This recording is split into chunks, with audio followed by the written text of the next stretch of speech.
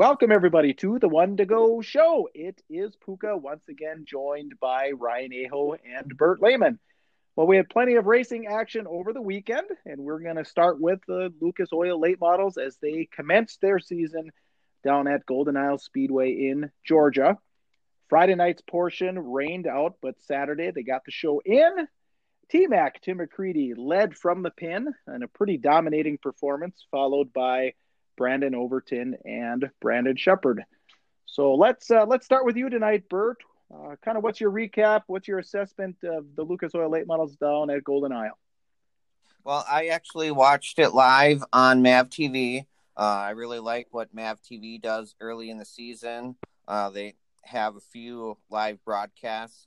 It was good to see Tim McCready in victory lane in his new colors, and I was unaware that his father was having health problems, and so I'm sure that helped pick up his family a little bit, and hopefully his father gets well soon.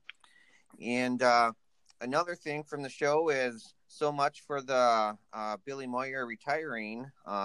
Seems like he's still back out racing in full force, and it was quite a show put on by Mark Whitener. He's somebody that I've never heard of before, but he hails from Florida, and he was running second or third throughout the entire race until late in the race. He said he had a tire going down, and then he said that Jonathan Davenport put him into the wall, and he had some not so kind words about Davenport, and I'm sure Ryan will have some comments on that also. What's the feeling of, local, not so much challenging, but, saying that he's going to race a national driver the way he felt that he was being raced. And it was a great run by Overton. He had to go through a B main and finish second.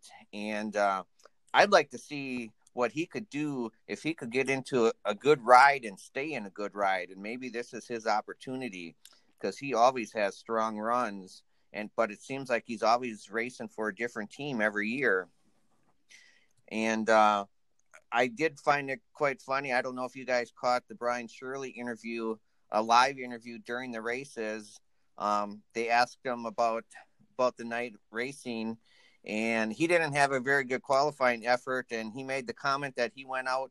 He had a great January, and he went out during his qualifying, and he said he went out there like a schoolgirl. I'm not quite sure what he meant by that. And then they asked him how he would do in the feature, and he said as long as he got his head out of his ass, he'd do all right. Well, yeah, I did not catch that interview, but I did catch the Whitener interview. I also caught an interview with Davenport where he said he left Whitener plenty of room. He said, I left Whitener plenty of room. He said, I don't really know what's going on. Of course, Whitener said, as a professional, this guy knew he could not stick that on the bottom. So, a little bit of drama there. And Whitener did race yesterday in North Florida. And so I'm assuming he's going to be down there at East Bay. So, if they're going to clash, there's going to be 6 nights of racing this week. As a matter of fact, they're probably on the track as we speak. So there'll be plenty of time for those two to get in the mix again. And Overton, like I said, Overton was hot in the fall last year. I told you guys he's kind of my dark horse for whichever series he decided to follow. And, maybe it's going to be the Lucas. And so we'll keep our eyes on him. But yeah, I started 19th, finished second. So Ryan, what kind of comments you got on Golden Isle? Yeah, I tell you what, it was too bad. I think one of the nights rained out there, but, great to see T-Mac get up in victory lane. And, a little bit of drama there. That's a great way to start the season, right? Because we don't want things to be boring, So if there's a little bit of drama to start the season, that's just exciting for everybody.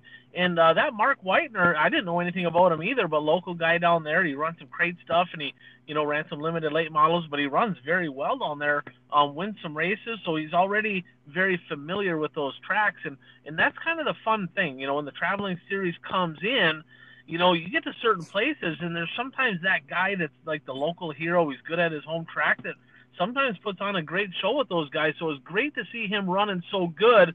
Unfortunate what happened there. And, obviously he's in a Barry Wright car. Davenport used to be the house driver for Barry Wright, so these guys know each other, and he alluded to that in their conversation. Says, "Hey, we know each other. We're not. I'm not gonna get into this more now, but we're gonna talk. We know each other. They will definitely. Probably it's already said and done. In the heat of the moment, I was a race car driver myself. When something like that happens, you're running good, you're running second in a huge race like that, and you fall out, you're already mad. No matter if somebody got into you or not, you're already mad. The last thing you want to do is talk to somebody with a microphone in your face, because you just never know what's going to come out. But, that's how it works in racing. About 99% of the time, them drivers are going to talk it out, but it'll be interesting. That respect level changes just a little bit, because like he said, I race people how they race me, and that's absolutely the truth. If you're used to racing side by side with a guy, and there's no contact, he gives you room, you're racing with respect, you kind of race that guy the same way. But if a guy kind of fences you, well, I can assure you that if the opportunity arises, Whitener's not giving Davenport any room. And like he said, Davenport's got a whole lot more to lose than him, because he's racing to try to win the Lucas Oil Series. This guy's just racing some local races. So Davenport may want to keep that in mind next time he's side by side with Whitener. And Overton, great story there, 19th to 2nd, absolutely impressive. And just it'll be interesting to see how he progresses. Hopefully he gets in a long-term ride. And the squirrel, Brian Shirley, talking, it's kind of funny, he definitely wasn't sugarcoating anything in that interview. But I kind of think back to Arizona, right? The last night in Arizona, he had an opportunity to go out there and win. He was the class of the field down in Arizona. Had he won that last night, he would have got a $25,000 bonus. He went out in time trials, completely laid an egg. He overdrove the car in time trials, got up in the fence, had to start in the back. It just wrecked his whole night, and he still had a chance. He got the lead all the way from the back, so he still had a chance. But I wonder if that played just a little bit into his mind when he was out there time trialing, going, man, the last time I time trialed, I fenced this thing. Maybe I need to not be quite so up on the wheel. But if you're not up on the wheel, guess what? You don't qualify well. So I think he's probably got that out of the way, because when it comes to qualifying, getting after it on a sticky track, he's really tough, and I'm looking forward to seeing what he does this week. Yeah, and Bert, you had mentioned, during the week when we were talking a little bit, that this Mark Whitener's got a crate late model background. Yeah, that's my understanding. I tried to do some research on him. I didn't find a whole lot, but during the telecast, they were saying that he comes from a crate racing background. So, I mean, it was... Yeah, he's run a little bit of everything down there. He runs late models. He's got an open late model. He runs crate stuff, so he's been running late models here for a little while. But primarily crates has kind of been a big deal down there as of late. So that's kind of what he's been in as of late. But he's ran, I guess you'd call it open late models, or maybe UMP down there. I'm not sure what's sanctioning, but he's ran a little bit of everything. Well, go ahead. What was impressive about his run is, he was running second and third, and it's not like he started in second and third and the track was locked down and everybody was just staying where they were. I mean, he was being challenged lap after lap by different drivers, and he was racing side by side next to the touring drivers, and he was able to hold them off. So I mean, it was just an impressive run.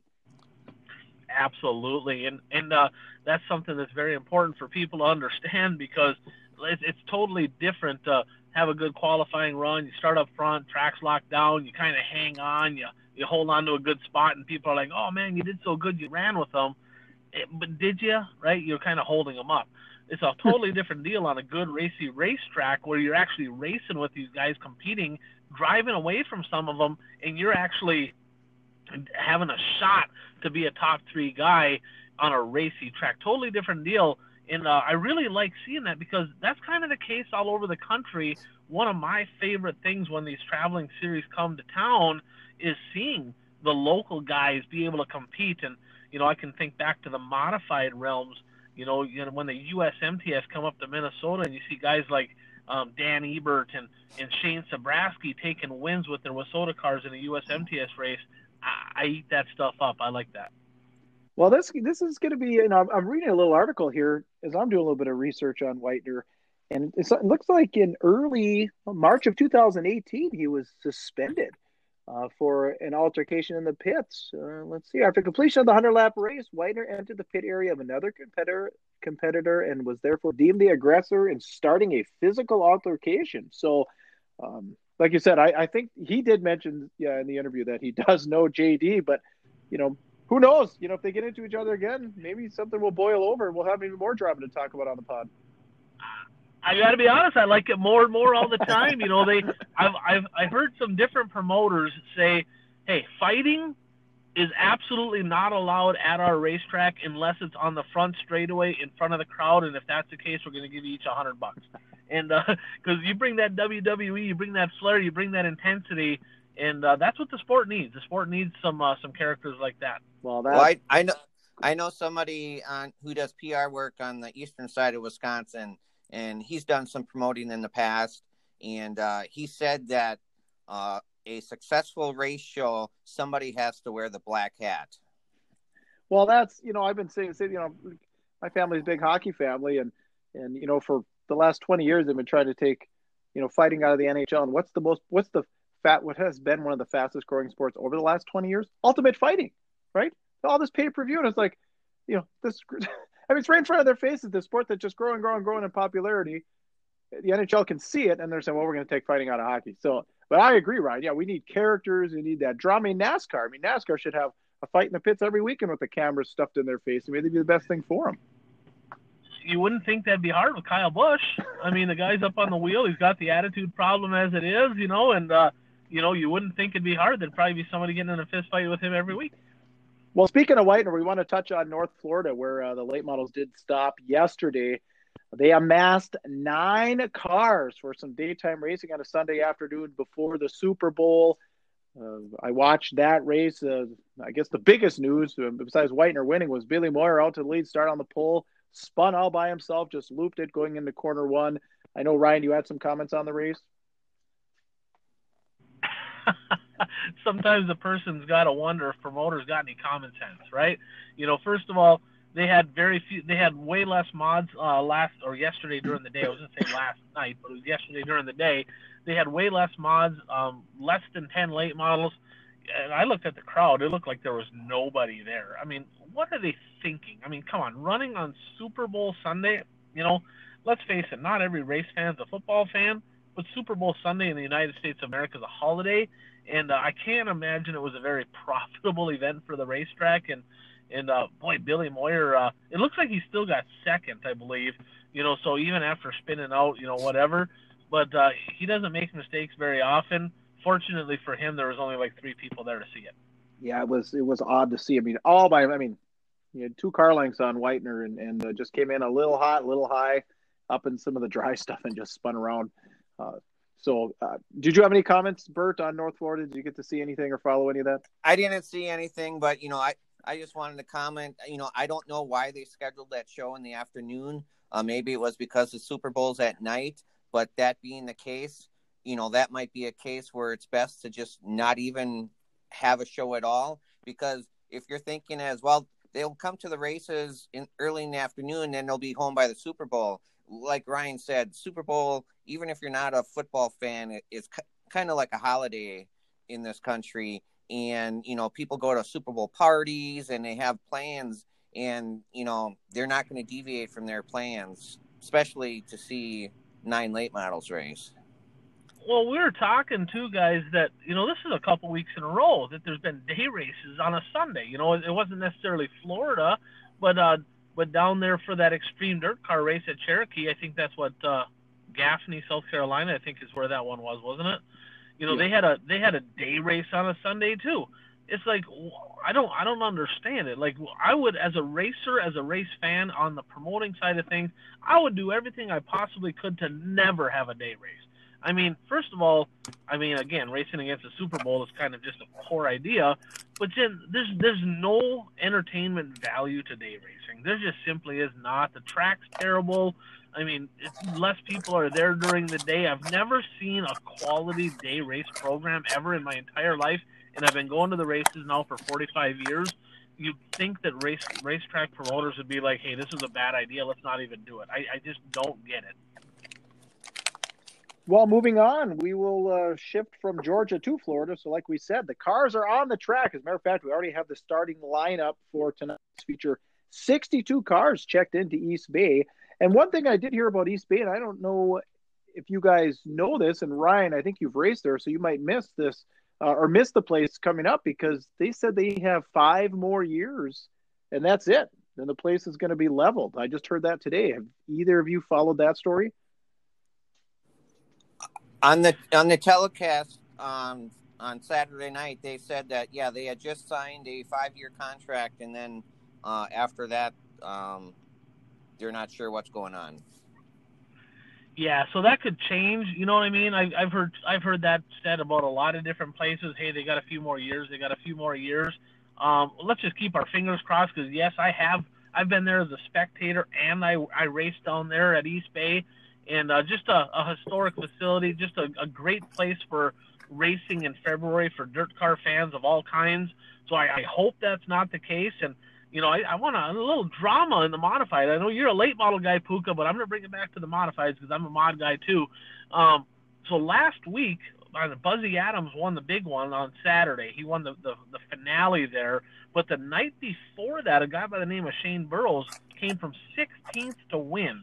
Well, little drama. They actually did tire samples, sent them in, got the results back. Shane Burrow disqualified, illegal tires. There was something in the composition. I don't know if there was something added or softener or whatever, but it was obvious that he got disqualified. Buzzy Adams awarded the win, and it's pretty tough to come from 16th to first, and I'd just say that was clearly a little bit of an advantage. So it's nice to see racetracks, keeping that really under control or doing their best to do that. So Buzzy Adams with 2 wins down there in Florida, pretty exciting for us northern guys. Yeah, congratulations, Buzzy. And staying on that East Bay theme, Bert, what you following as far as storylines or predictions tonight? I haven't seen the lineups for tonight, but 62 cars, that's a very good car count. McCready Moran front row. McCready Moran front row. Oh, and Shepard in the second row.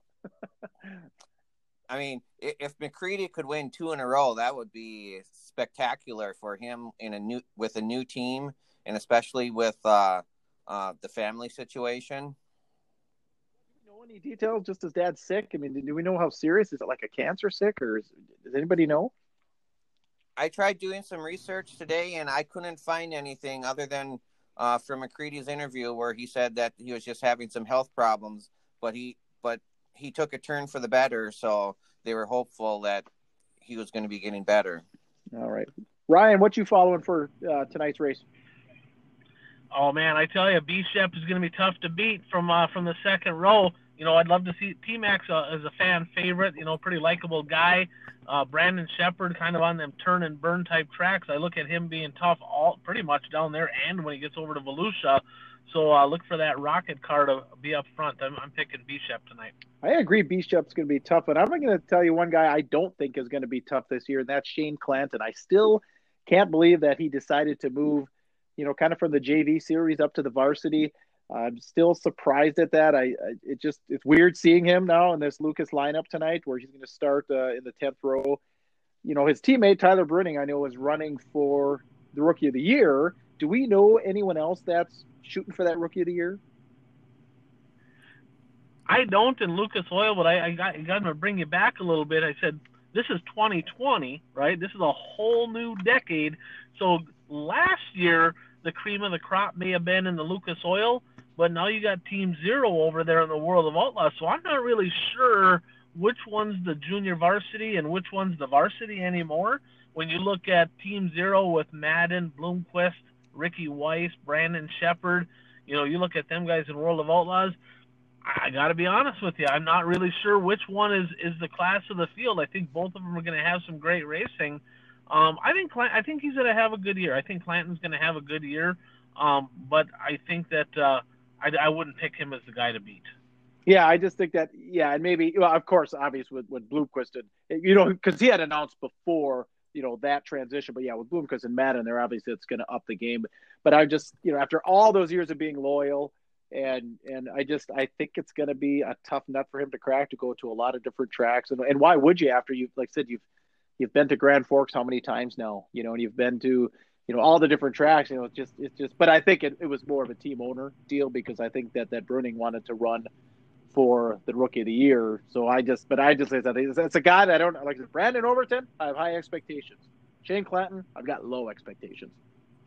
One thing you said there, Puka, is, he's going to be going to a lot of different tracks. And for me as a race car driver, that was something that I loved. So maybe that's a little part of the reason too. Maybe that's why it was easier because, sometimes you race a whole bunch of racetracks and you're like, man, it'd be kind of cool to check out this place and this place and this place. So sometimes a change of scenery in racing it's just fun. It brings, you get to go see new fans, you get to go see new facilities, new racetracks, and it's a whole different experience. So I looked at some of my most fun I ever had racing was going to tracks that I've never been to before. And one of my favorite things to do was pull into a track I'd never been at ever in my entire life, drive a different group than all the locals, and then win, and then have them go like, what in the world groove was that? And we've never run that groove in our whole life. And all of a sudden, so they start changing their things. And that's something that I was really excited to do, was win at tracks that I was at for the first time. So maybe that's a goal for him this year. All right, well, let's turn now from late models to technology and video replays. We've got video replay in all the major sports. We've had video replay in all the major sports for, a couple of decades. And one begs to ask, are we going to have it in racing? Should we have it in racing? When will it come to racing? So we're going to discuss video replays in racing just a little bit tonight. Ryan, do you want to kick us off on kind of your thoughts on should we, can we, will we? There is absolutely no way this is ever going to happen for multiple reasons. Usually the video crews excluded from where the scoring people are, and the people making the calls are either in the flag stand or in the corner. Usually it's not a guy up in the booth. Especially on local racing, most racetracks, the vast majority of racetracks have a hard enough time getting people to come there and do any kind of work, period.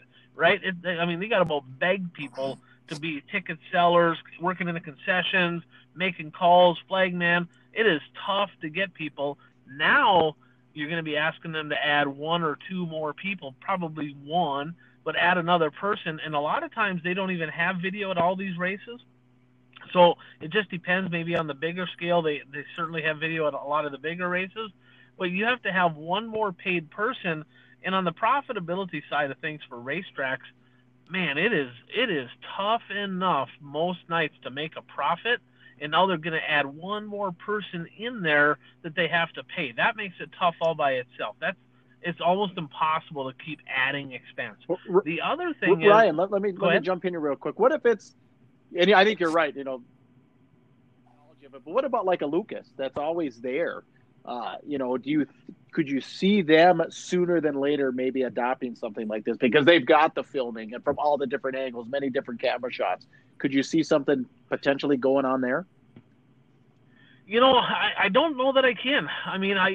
Everything's a possibility. We never thought replay would be in professional sports, but I just don't see it because there's so many variables, right? A lot of times, it depends. They have to have the right person making those. It's got to be somebody that actually raced a car that's going to be making those calls because they can't tell what a car did and what a car didn't do.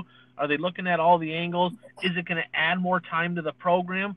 Some of these programs take too long as it is, so is that going to add more time to the program, causing track conditions to kind of deteriorate because they're sitting there all day? I just don't see it. And like I said, the hardest part is finding people. Now, with the World of Outlaws or the Lucas, they could probably hire a person, but again, that expense comes to the track because I'm helping promote an event, a World of Outlaw event at the Grand Rapids Speedway. Those events aren't free. You got to write a pretty hefty check as a racetrack to these two, World of Outlaws or Lucas just to get them to come to your facility. I can assure you that they're not going to just say, well, we're going to add one more person in to be able to do this. The racetrack's going to have to pay for that. And on a lot of these regular shows, I'm not talking about the marquee events like the USA Nationals and stuff like that. I'm talking about during the season, the 10 grand, the 12 grand to win shows. I'm telling you, it is not easy for a lot of these tracks to be extremely profitable at these events. So when you start adding in more expenses, no matter if it's Lucas Oil or whoever, the racetrack promoter still has to cut the check for that. They're just going to add it into the cost, and it's hard enough to make them profitable. I don't see it. I don't like it in any realm. You know, trust me, I've gotten my fair share of bad calls, but I definitely probably got a few that could have went the other way as well. It's part of the sport.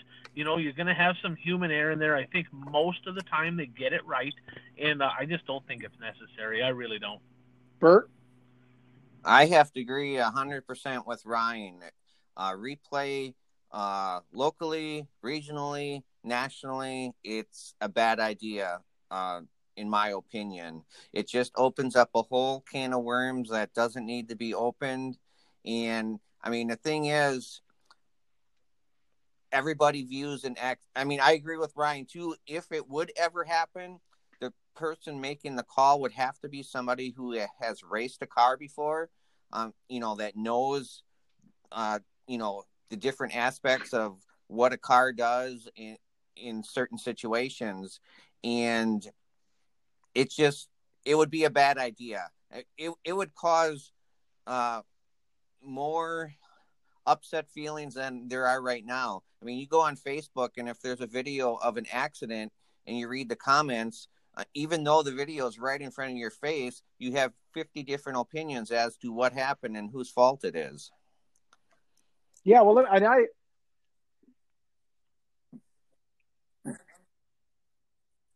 Boy, that is accurate, man.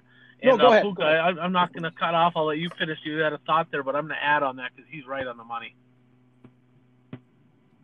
That's exactly right. I've seen some things already this year, over the winter. I've seen some things on video where I'm like, I had my opinion on it, and I refrained from being a keyboard warrior because people get passionate. It just ain't going anywhere good. But I looked at it, and I'm like, well, in my eyes, obviously it was this guy's fault. And then you see half the people on there going, well, no, it was this guy's fault. And it's like, that is just crazy. So you're still going to come down to that element of, are they going to get it right? You know, an example is the Super Bowl yesterday, right? They did an instant replay. The Chiefs scored a touchdown, and it looked to me like the guy stepped out of bounds. It looked like his 1 foot was out of bounds, barely, just on the edge of the white. In my opinion, it was out of bounds. It was like it was going to have to be 4th and goal from the 1 or whatever it was.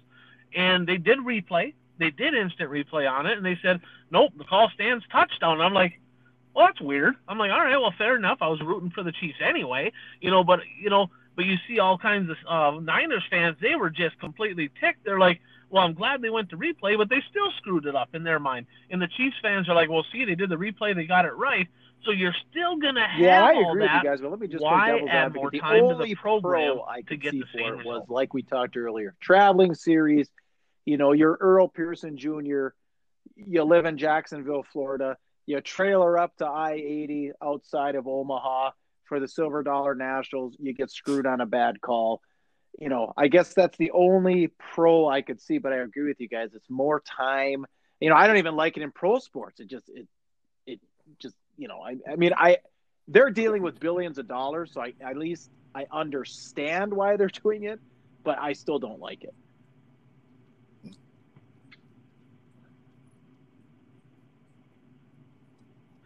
I can see that point as a racer. I can see that point because, especially on the times where they got it wrong, there's a couple where they gave me the benefit where they shouldn't have. I'm like, oh, I'm glad they didn't have instant replay there. That's good, right? But there's some times where I felt like I got a bad call. But again, are they still going to get it right? Because it's still a judgment deal, right? Are they still, no matter if they replay it or not, are they going to get it right anyway? So sometimes it's a judgment call. You just got to make that call. You'll win some, you lose some. You just got to move on. And those guys that travel up, like you're talking Pearson on the big traveling series, most of those guys got some pretty big money backing them or some big sponsors. So it's probably not as detrimental to them as it is to a lot of the local guys that are racing on a budget, trying to scrape together every dollar they can to get to the racetrack. Anything else, Bert? It probably means more to that guy No, than it does to the traveling series like I guy said at the end of the before, day. it's just a bad idea, if you ask, in my opinion. All right, well, let's move on then. The Structural Buildings 2020 Wissota Challenge Series schedule has been released. So we got 17 races on the board this year. We have two tracks, Miller Central Speedway and Mississippi Thunder Speedway dropped from last year's schedule, and Ogilvie has cut her down from 2 nights to 1 night. And we have 3 tracks added to the schedule, I-94 in Fergus, North Central Speedway in Brainerd, and Princeton. And I guess according to Jonathan Powers, Princeton will be hosting its first sanctioned late model race since 1982. So that's pretty cool. So, Bert, why don't we start with you on this one? What sticks out to you on this Challenge Series schedule for this year? Well, what sticks out to me is there are only 4 races in the state of Wisconsin, 2 at Rice Lake, 1 at Menominee, and I can't remember off the top of my head where the 4th one is. Superior. Superior, correct. And looking at the point standings from last year, 7 of the top 10 drivers are from Wisconsin. So that caught my attention, that 7 of the top 10 drivers in the standings, and there's only 4 races in Wisconsin. Now, I'm not familiar with how far.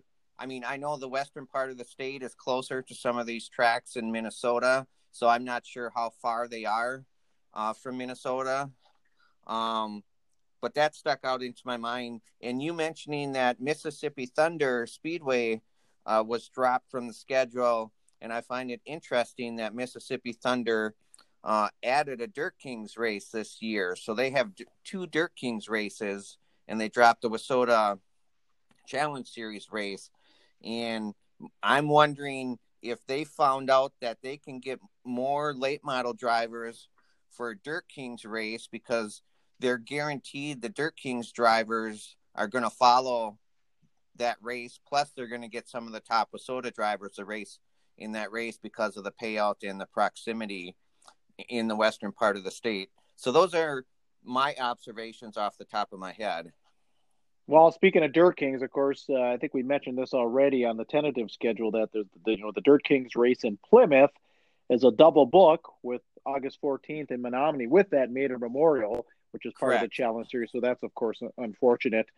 Ryan, what's your scoop on looking at the schedule this year?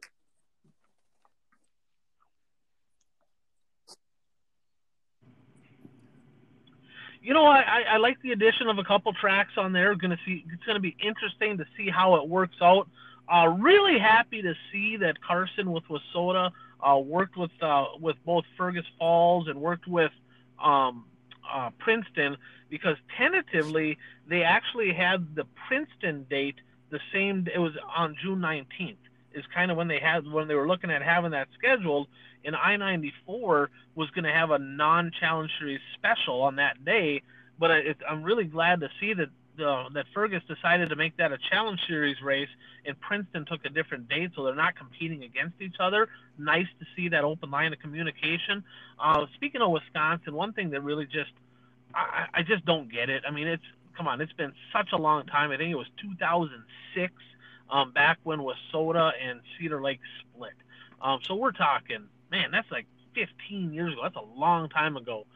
The mecca of late model racing in our area is still, to this day, the Cedar Lake Speedway. Why on earth is there not a Challenge Series? So I don't know if that's on Cedar Lake or on Wissota, on both. I don't know the details there. But, man, it would be, in my opinion, it's a must. I mean, you've got to have a Challenge Series show at Cedar Lake. It's Cedar Lake, right? The other thing is, you know, one thing that I would have liked to see a little bit different, just talking scheduling, you know, I noticed that opening weekend for the Challenge Series is Friday, May 22nd at Princeton, and then they go to Rice Lake on Saturday the 23rd, okay? But then I looked down the road, I looked to August 14th, Friday, they're in Menominee, and Saturday the 15th, they're in Brainerd. So being a race car driver, you know, I know what it costs to haul these race cars to racetracks. it would be really cool to see. I mean, it's still early. They can make some changes. Maybe now that it's announced they can't. But it would just make more sense to me to have Princeton and Brainerd on the same swing and then have Menominee and Rice Lake on the same swing. I don't know if that's something they can still make work, but that seems to me that would make a lot more sense for the drivers and the race teams, so there wasn't so much travel cost involved. Super happy to see it's coming back up north to the Silver 1000, the Wissota Classic, and the Labor Day Shootout to end it. It was a great weekend of racing last year to really put a cap on things. AJ Demel took that home, and there was some great racing up there. So if anybody yeah, hasn't right. Let been me to follow those up. tracks, So Cedar Lake definitely actually make it there, had a because there was some challenge great series late model race in racing the there summer at of the end. 18, late in the year in August. I remember when that came out on the schedule. I told my brother, "We're going. We haven't seen quote unquote Wissota late models on that track in a long time." So we got, this was like 3 weeks after the USA Nationals, and we went down, brought the kids, the whole deal, and there was nobody in the grandstands. I mean, even talking with the Coffins, they were a little bit shocked. So because it was the same thing. It was Friday. I think they had. It was the Mater race, and I want to say they had like 50. And Jeff Wildung rolled over that night, I believe. Somebody rolled over. Was it Wildung? Anyway, the next night in Cedar, they had like high 20s. So, I mean, it was good. They had the right guys. As a matter of fact, Jim Brueggemann rolled over that night in like a brand new car. But so they did get a race in there, but no fans.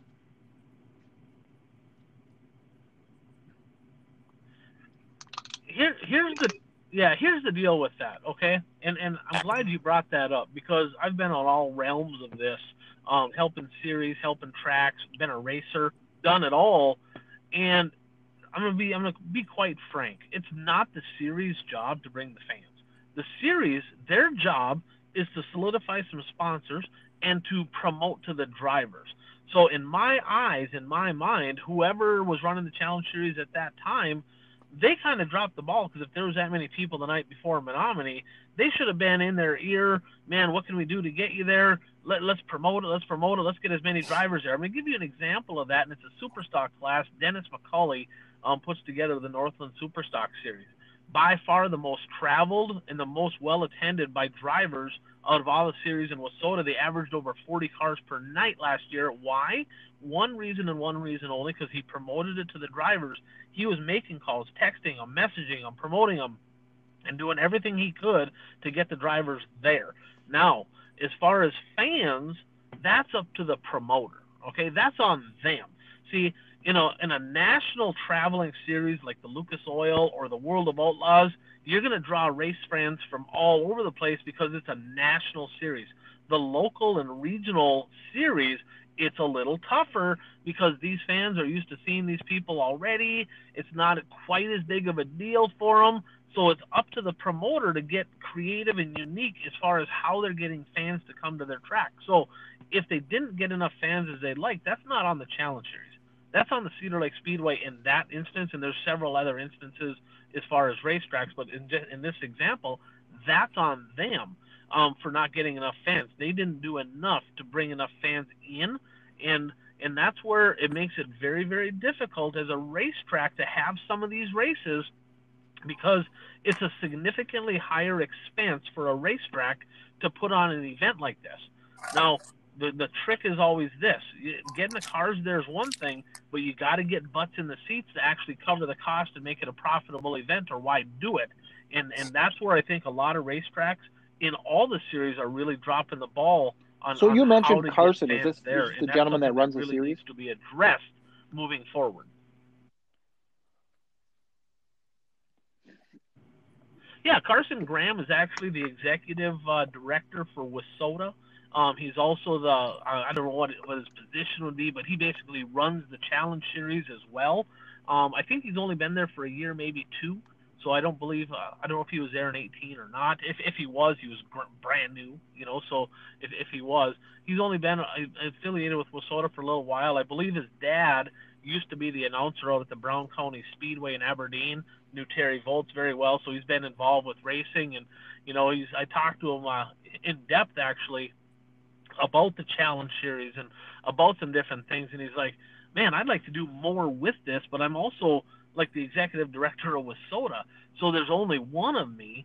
And the goal down the road is maybe to separate those two jobs, right, and have somebody that's in charge of the sanctioning body as a whole, and then having a whole nother person to actually run the Challenge Series. And I don't think that's going to happen this year. Too close to the season, and there's other things going on with Wissota, but I think that's in the future, because there's a lot of little things that can be done. Well, yeah, like you said, really Ryan, we're going to kick off this year Memorial Weekend on Friday involved. the 22nd, which is a little bit earlier than the last handful of years. Normally they were starting that first weekend of June out in South Dakota, which they will be on the 4th. They will be in Huron. What is it here now? Let me see. Huron on Thursday, Brown County on Friday, back to Huron on Saturday, and then Casino Speedway on Sunday. And that Saturday event is the 10K show, which it has been for several years. And then, like Ryan said, they're going to swing up north for the Silver 1000, the Wissota Classic, 2 days at the Labor Day Shootout in Hibbing to kind of close off the year. Now, Huron, Ryan, is...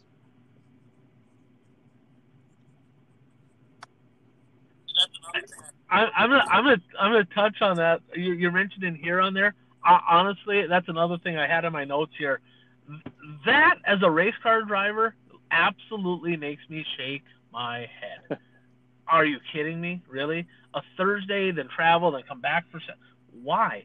Why is Aberdeen and Huron not working together and saying, all right, Aberdeen, I know your regular night's Friday, but on this particular weekend, let's just run you on Saturday, so that way the drivers, they can get all their stuff unloaded, get comfortable, do their thing, and they can race at the same track 2 days in a row. I mean, that just, to me, is just common sense. And I don't know who's involved with that, whatever, it has nothing to do with me, but as a race car driver, it literally makes me shake my head. Why on earth would they do that? That show, in my opinion, should be Thursday, Friday, Huron, Saturday, Aberdeen, Sunday, Watertown, call it a day. It just makes a lot more sense for everybody. Campers, fans, everybody. Think about all the big shows, right? Like USA Nationals, all the people camping there and all that. Now you have fans. It's almost impossible to even camp out, right? You go into the races on Thursday, boom, now you got to drive an hour and a half. Well, speaking of making sense, one thing we wanted to touch on with the Challenge Series is, back in the day when the Challenge Series was created, it was weekday only racing, and except for the specials at the end of the year, I think they could fold those in. And then I think about 2008 when Volts kind of was running the Rumble Series, then they started to incorporate some weekend racing, into the Challenge Series. And so now you're pulling cars from weekly tracks and weekly racing to run this series. And so we just kind of wanted to banter around and throw this around, whether that's a good idea or not. So Bert, why don't we get you back on the mic here? Your thoughts on, allowing weekend racing, as far as Wissota as a main sanctioning body, kind of pulling cars from every which way to run their little series. Well, from a fan standpoint, tracks may have a better chance of drawing a larger crowd if it's on a weekend versus a weekday night. And from a driver's perspective, it may be easier to get to races on a weekend versus a weekday night, just because, these drivers aren't professional drivers. Most of them have a day job to go to.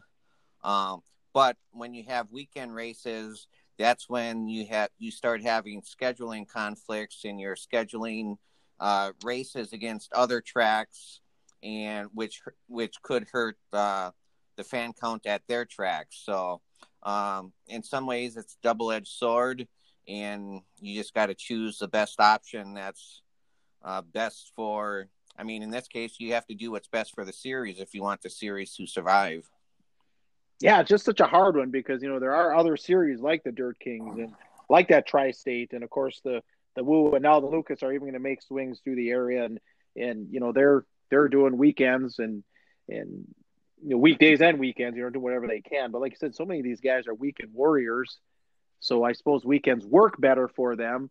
But I don't know. I just, as Wissota, which was their mission, I guess, is kind of to promote local racing. it just seems counterintuitive to me to be pulling a couple of cars from your premier class at most tracks to kind of run your little show, down the road 4 hours. I don't know. It just, like I said, it seems counterintuitive to me. I ultimately, I don't think it's a good idea. I understand why they do it. And like I said, if they're not going to do it, there are plenty of other series that are going to do it. But ultimately, I don't like it. I liked it, the old way where it was a weeknight type deal. Ryan, what say you?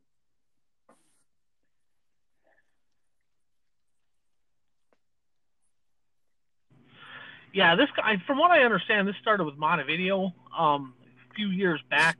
The Challenge Series had two pay structures. They had a 2,000 to win deal, and they had a 3,000 to win deal. And basically, if you were running on your non-regular night during the week, you could have a 2,000 to win, $200 to start purse.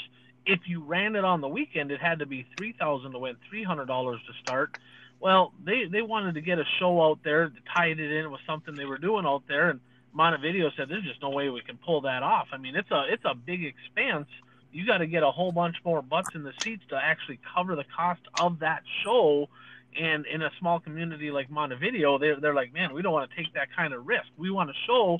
Let's run it on our Friday. We'll tie it in with one of our nights because at the time they only had a handful of late models racing there. And Wissota said, all right, fine, we'll let you do the $2,000 show. So that changed things right away for the drivers because now all the tracks have the option of you can pay $2,000 to win, $200 to start, or $3,000 to win, $300 to start, or anything in between. And most of the tracks now said, well, if we have the option and we're going to get the same cars, we're going to just pay the lesser purse, and which it hurt the drivers, but you're going to get the same drivers regardless. So it's kind of one of those deals where that kind of started it, right? Now, the other thing is this. Back when they were running them during the week, and this was a lot of racetracks, they talked about this. So let's say that, use any racetrack. Let's say racetrack A had a Tuesday Challenge Series show. Typically, that following Saturday, their fan count would be significantly less because the people came on Tuesday, paid an increased price to get in. They only have X amount of dollars to spend per week for entertainment. They already spent it on Tuesday, so now they weren't coming on Saturday. So what was happening is even if that show went really well on Tuesday, Saturday's show would be a flop for them. And so they looked at that and they said, man, it just don't make any sense to run during the week because we're kind of cutting our own throats. It wasn't, as far as business went, it wasn't good. And I believe it was, Bert touched on it, a lot of the drivers, let's face it, they have full-time jobs. Some of them own businesses, and most of them they don't just race for a living. So it's difficult for them to get away during the week and then drive back and forth. And, so their thought was if we just keep this a weekend deal, for the most part, maybe we can get more people to follow it. Now, that's a challenge in itself right now. I actually talked to Jake Radetsky here last week, and I said, what do we got to do to get more cars to follow this? And really, it just comes down to more money. It costs so much to get in. Last year, it was $100 entry fee plus like $30 or $40 to get in the pits. Wissota actually did something great for the drivers this year. They decreased the entry fee to $50. I mean, it's only $50, but $50 is $50. But it actually kind of hurt the track because the track still has to pay out their fee to Wissota, which is $1,500 to just to sanction them for that night. But now the track can't charge an entry fee to recoup that. So it's kind of what's good for one is bad for the other type deal. But it really all comes down to money, entertainment value, and just making it a bigger deal. And with this said, and Puka, this is going to hurt your feelings. I'm going to apologize in advance. But in my opinion, the day of late models being a regular class on regular nights, it's just gone, right?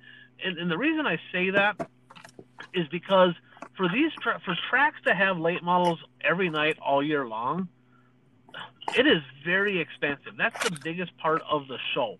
And I like watching late models, but the fact of the matter is, it's almost insulting for a late model guy nowadays with the cost of their cars to unload their car for $600-700 to win. All right, and if they can't pay them, $1,000, $1,500, $2,000 a night like they should. They should pay them that because the cars are worth that much. I mean, you got 40, 50 grand into these cars. You can't pay them 200, 250 to start. You can't pay them 2,000, 3,000 to win every single night. The tracks would all go bankrupt. It's impossible. So I would like to see, in my eyes, I would like to see less tracks actually have them on a weekly basis. But when they do have them, pay them $3, $4, $5 to win. Pay them $200, $300, $400, $500 to start. So that way, when they do come to the area, you're getting 30 of them, and you're getting a good show, and they're racing for some real money, and it's that's more of a novelty. That's why I'm holding on. When the late models come in, I would like to see that. They're just going to be traveling, and that's not what I want, because I don't want to travel every weekend. I want to go to my home track, and I still want to see late models. Any more comments on this, Bert?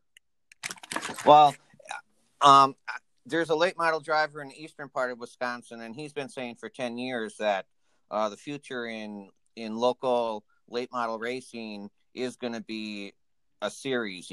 Tracks aren't going to have weekly late models, that it's going to be little mini series that drivers are going to be racing. I agree with you. I hope that doesn't happen, because I live 30 minutes away from a track that has weekly late models, so I like doing that. And Ryan was talking about payout. Late models are the largest purse of a show, and a lot of the times they have the least amount of cars of any division. So that's something that promoters have to balance. I know Shawano Speedway, they do pay $1,000 to win every week. So but Shawano has a strong late model history behind it.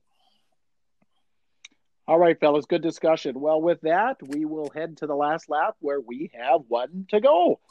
Ryan, we had some news that came out this week that Wissota and IMC are banning lithium batteries.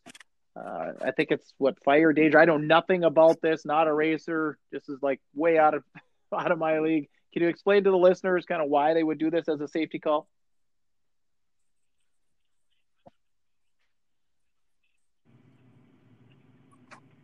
Here's the deal. I've been following this a little bit on Facebook. I've been talking to a few racers that have the lithium-ion batteries who actually sponsor.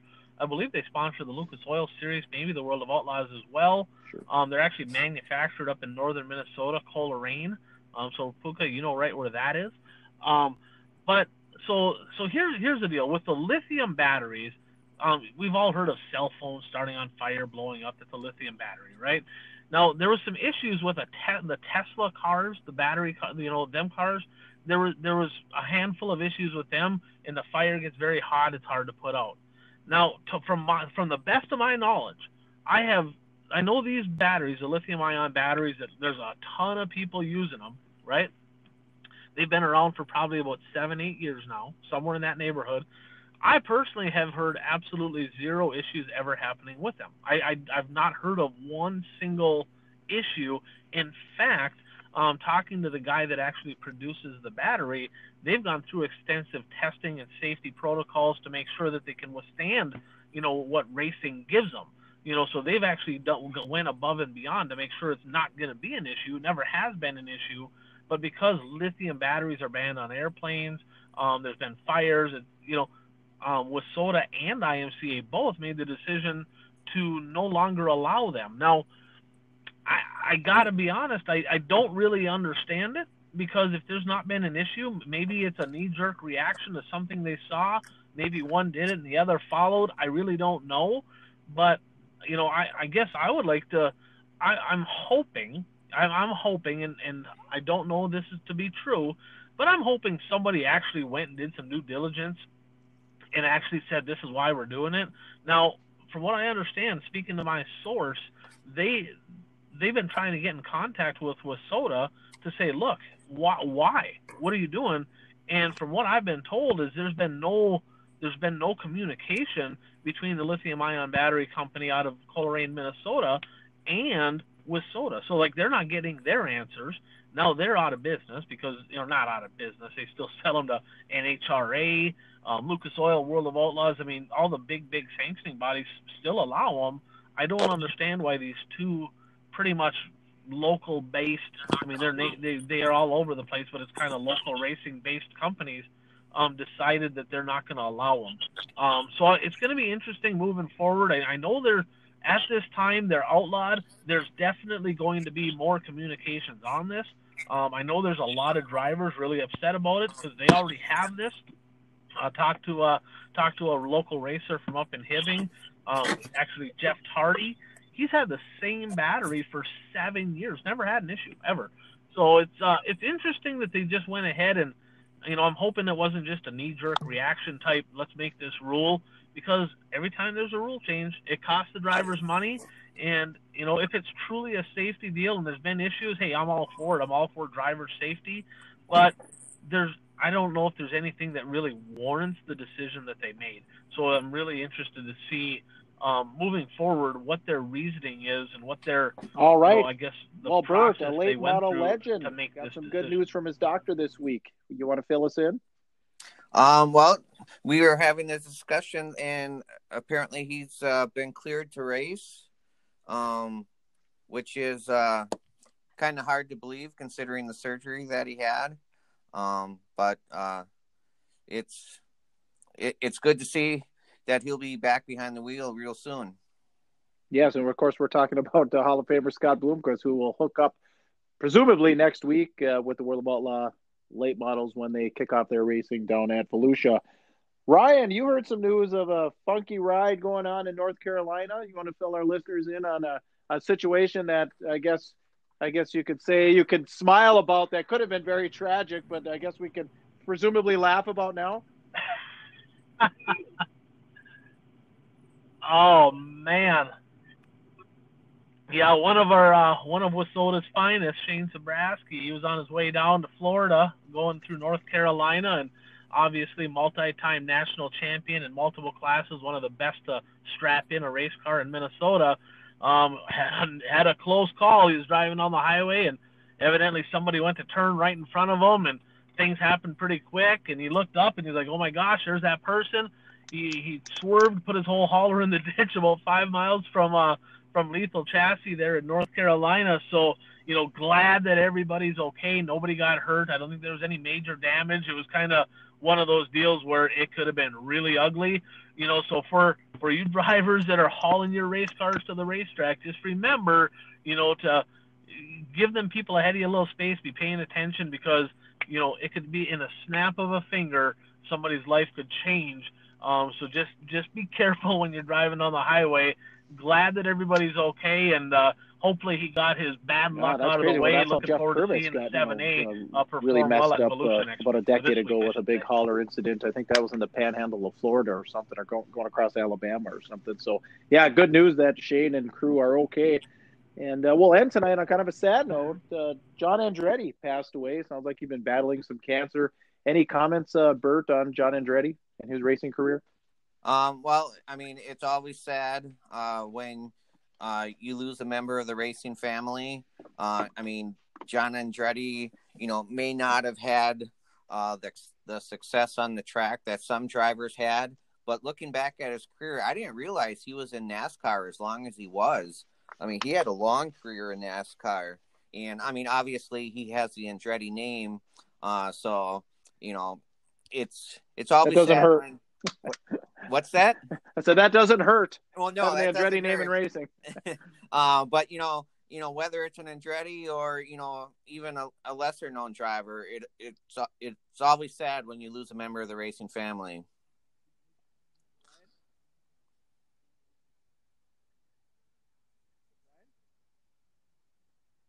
We lose Ryan. You got me, Bert? Yep. Oh, there he is. Oh, okay. Yeah, I'm here. I'm here. You were quiet on your end there, so I couldn't quite hear you. Yeah, absolutely. And I saw a little thing that Kenny Wallace had out there. Herm had on, get checked. And I believe it was prostate cancer that he had. And he said, it's not something that people like to do, but we all go in and we service our cars. We all service our haulers. We do that preventative maintenance, so to speak, on all of our race equipment. So do that preventative maintenance on yourself. Get checked out, and that one doctor's visit could be a big deal for you. If you catch something early on, rather than finding out after the fact. So, great show like Herb tonight. said, get checked out for John. Appreciate all you fans listening. Keep joining us. We're here every week. We'll be dropping a pod either Monday night or Tuesday morning. And anything else, boys? No, I